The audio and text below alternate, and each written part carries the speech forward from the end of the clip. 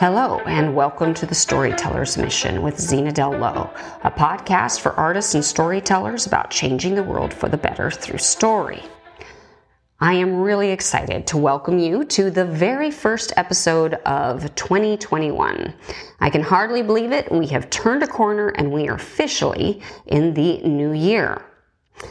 I'm also really excited about the next few episodes that I have in store for you because I truly think they're going to be helpful to you in terms of informing your decision about which project or projects that you're going to undertake in this coming year. However, before I dive into that, I need to make two very short announcements, which I also think can be teachable moments.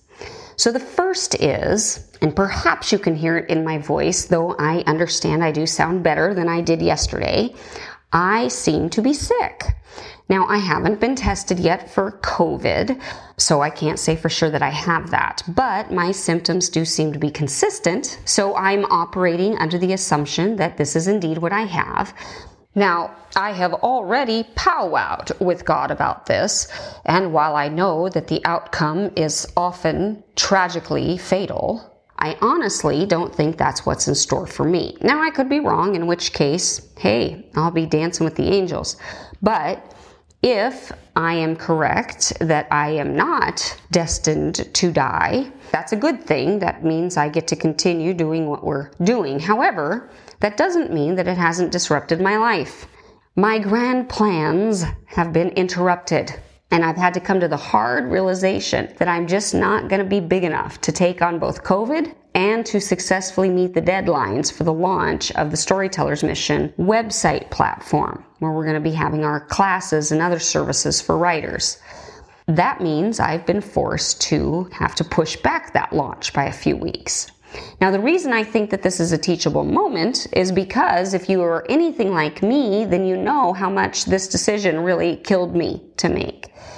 I'm the kind of person who hates missing deadlines. I feel like I'm breaking my promises if I've made a commitment to some sort of date like this and then I miss it. And to be honest with you, I drive myself pretty hard, so it's difficult for me to accept defeat. But I remember attending a film festival once where I heard a producer say, when you're making a film or you're creating any sort of creative project, there are 3 end results that you can choose from, but you can only have 2. It can be good, it can be inexpensive, or it can be fast, but you can only pick 2. If you pick that you want something to be high quality and you want it to be done quick, it's not going to be cheap. And if you choose that it's going to be cheap and fast, it's not going to be good. So at the end of the day, I had to admit that it would be far worse for me to launch the website and the classes before they were truly ready than it would be to simply postpone. After all, excellence is one of my core virtues. So once I got over my pride, I realized that this was the wiser choice and that at the end of the day, sometimes we have to accommodate life's little surprises, and that's okay. The important thing is that I'm doing the best I can, and at the end of the day, it's not the end of the world. Everything I intended to launch will still launch. It'll just be a few weeks later. That's all. Now, as for when the new launch date will be, I remember a few years ago attending another workshop on film production, and one of the speakers said, if you ever have to postpone your production, don't just push it back a week. If you have to push it back a week, you might as well push it back a month because it takes just as much time to reorganize and do everything you need to do for a week, and you might as well give yourself all the time you need to do it right. So my team and I will be meeting later to decide on our new official launch date, and I will let you know what we decide. In the meantime, we need to get back to the business of storytelling. So let's get to the good stuff, shall we? Because it is the beginning of the year, which means it's the time of year when all our hopes and dreams are dancing around in our minds, teasing us of the possibilities of what might be in store for us. And presumably, now that it is the beginning of the new year, you are making plans, either mentally or explicitly, about what you want to accomplish this year in terms of your art. You are already mulling over what project should you tackle? What sort of agenda do you need to set? What project or idea brings you the most joy or weighs the heaviest on your heart? And in my experience as an artist, whether I intend to or not, the beginning of the year marks that period of time when my head basically takes over of its own accord and starts pondering these things, even on a subconscious level, deliberating over what I'm going to give myself over to this year, because I know my time is limited and art is all consuming, and you can't do every single project that pops into your head. You have to choose wisely.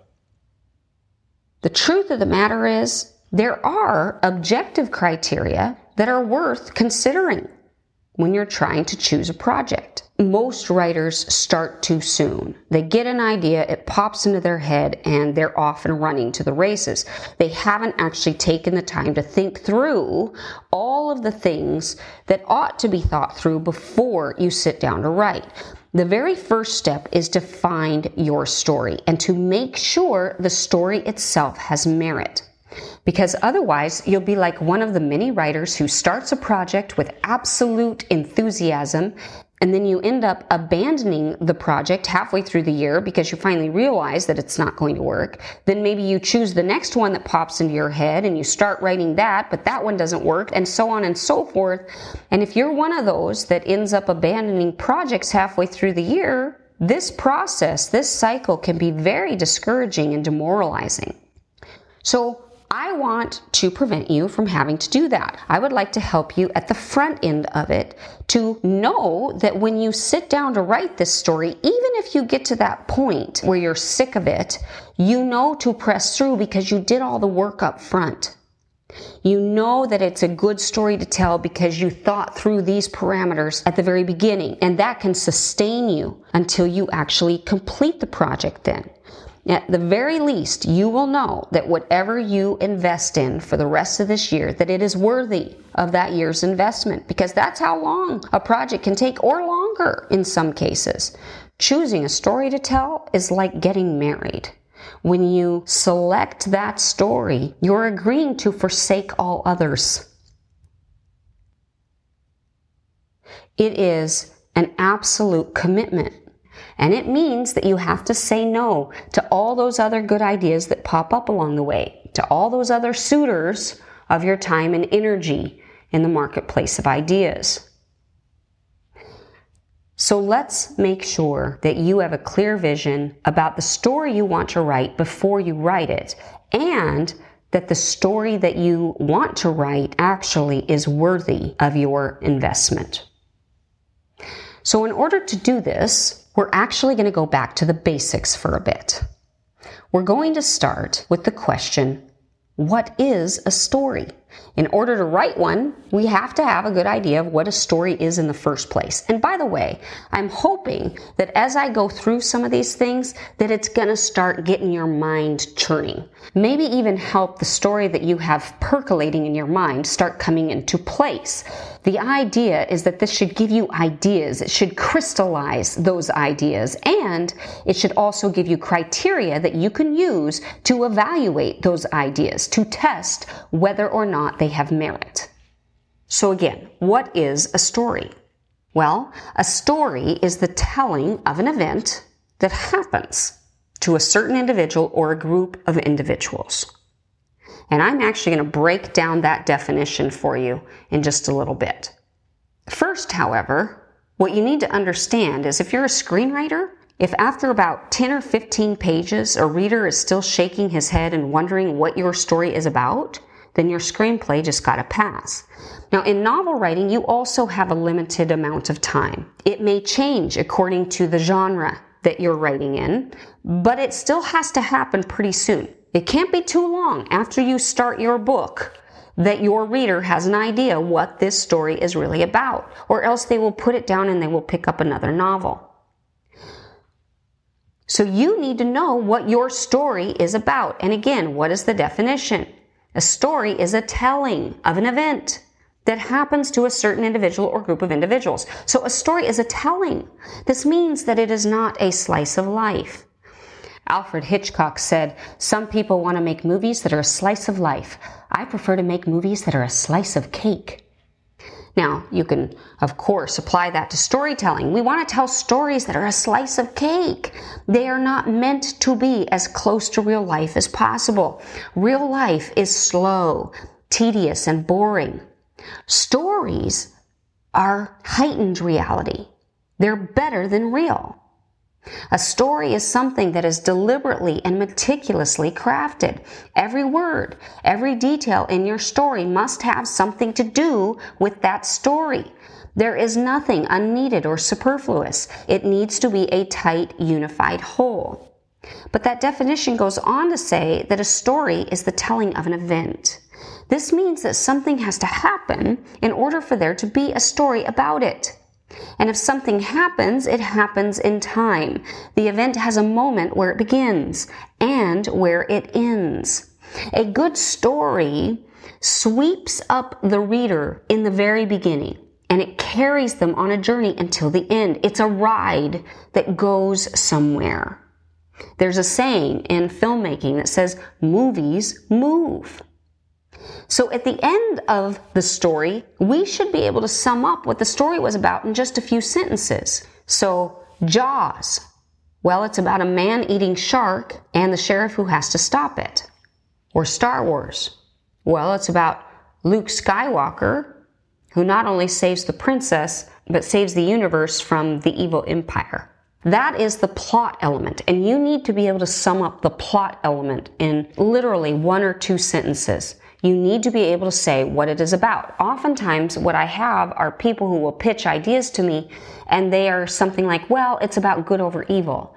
No. That isn't a story. For it to be a story, you have to be able to articulate in 1 or 2 sentences what the plot of the story is. However, stories are about more than just their plot. The heart of every story is a personal paradox. And what that means is that at the end of the day, the plot becomes the vehicle through which your main character has an opportunity to be healed or fixed or to work through some sort of issue. Which means there is a theme behind it. So that's what it's really about. So in P.T. Anderson's brilliant and hard-to-watch film Magnolia, on the one hand, it's about these characters who are caught up in their own drama of regret. But what the film is really about, and what P.T. Anderson makes no bones about and even explicitly says through narration, is that the film is really about the sins of the fathers being passed on to the children, and that the only way to put off God's judgment is to repent and forgive. It's incredible. Now, it's dark. It's a very dark world. But the truth of the matter is, his theme is about repentance and forgiveness. But the story is about this multi-cast of characters, each working through their own regrets because of the mistakes that they've made. Nevertheless, most of us don't have a problem writing the theme. In fact, most of us focus too much on theme, and in fact, that's what gets in the way of the story. My encouragement to you would be to forget about theme. If you are listening to my podcast, The Storyteller's Mission, which is about changing the world for the better through story, I promise you, you don't have a problem coming up with themes because you're already wanting to write material that makes a difference, that means something, which means you probably start with theme. And I want to encourage you to set that aside and go to story. What is it about, plot-wise? What happens in your story? Because the story is a telling of an event. Something has to happen for there to be a story about it.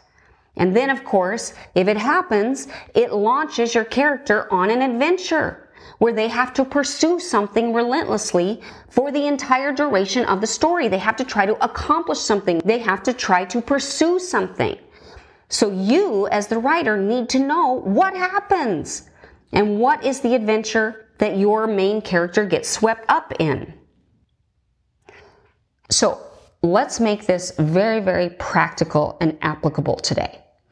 As you are trying to think through the various story options that you have available to you, my advice is to get a piece of paper and to try to articulate each of those story ideas in 1 or 2 sentences. And see if how you're articulating it matches the definition just given. A story is the telling of an event that happens to a certain individual or group of individuals. Now, we're going to expand on this even further next week and in the coming weeks, but for now, this should get you started. So until next week, I want to thank you so much for listening to The Storyteller's Mission with Zena Del Lowe. May you go forth inspired to change the world for the better through story.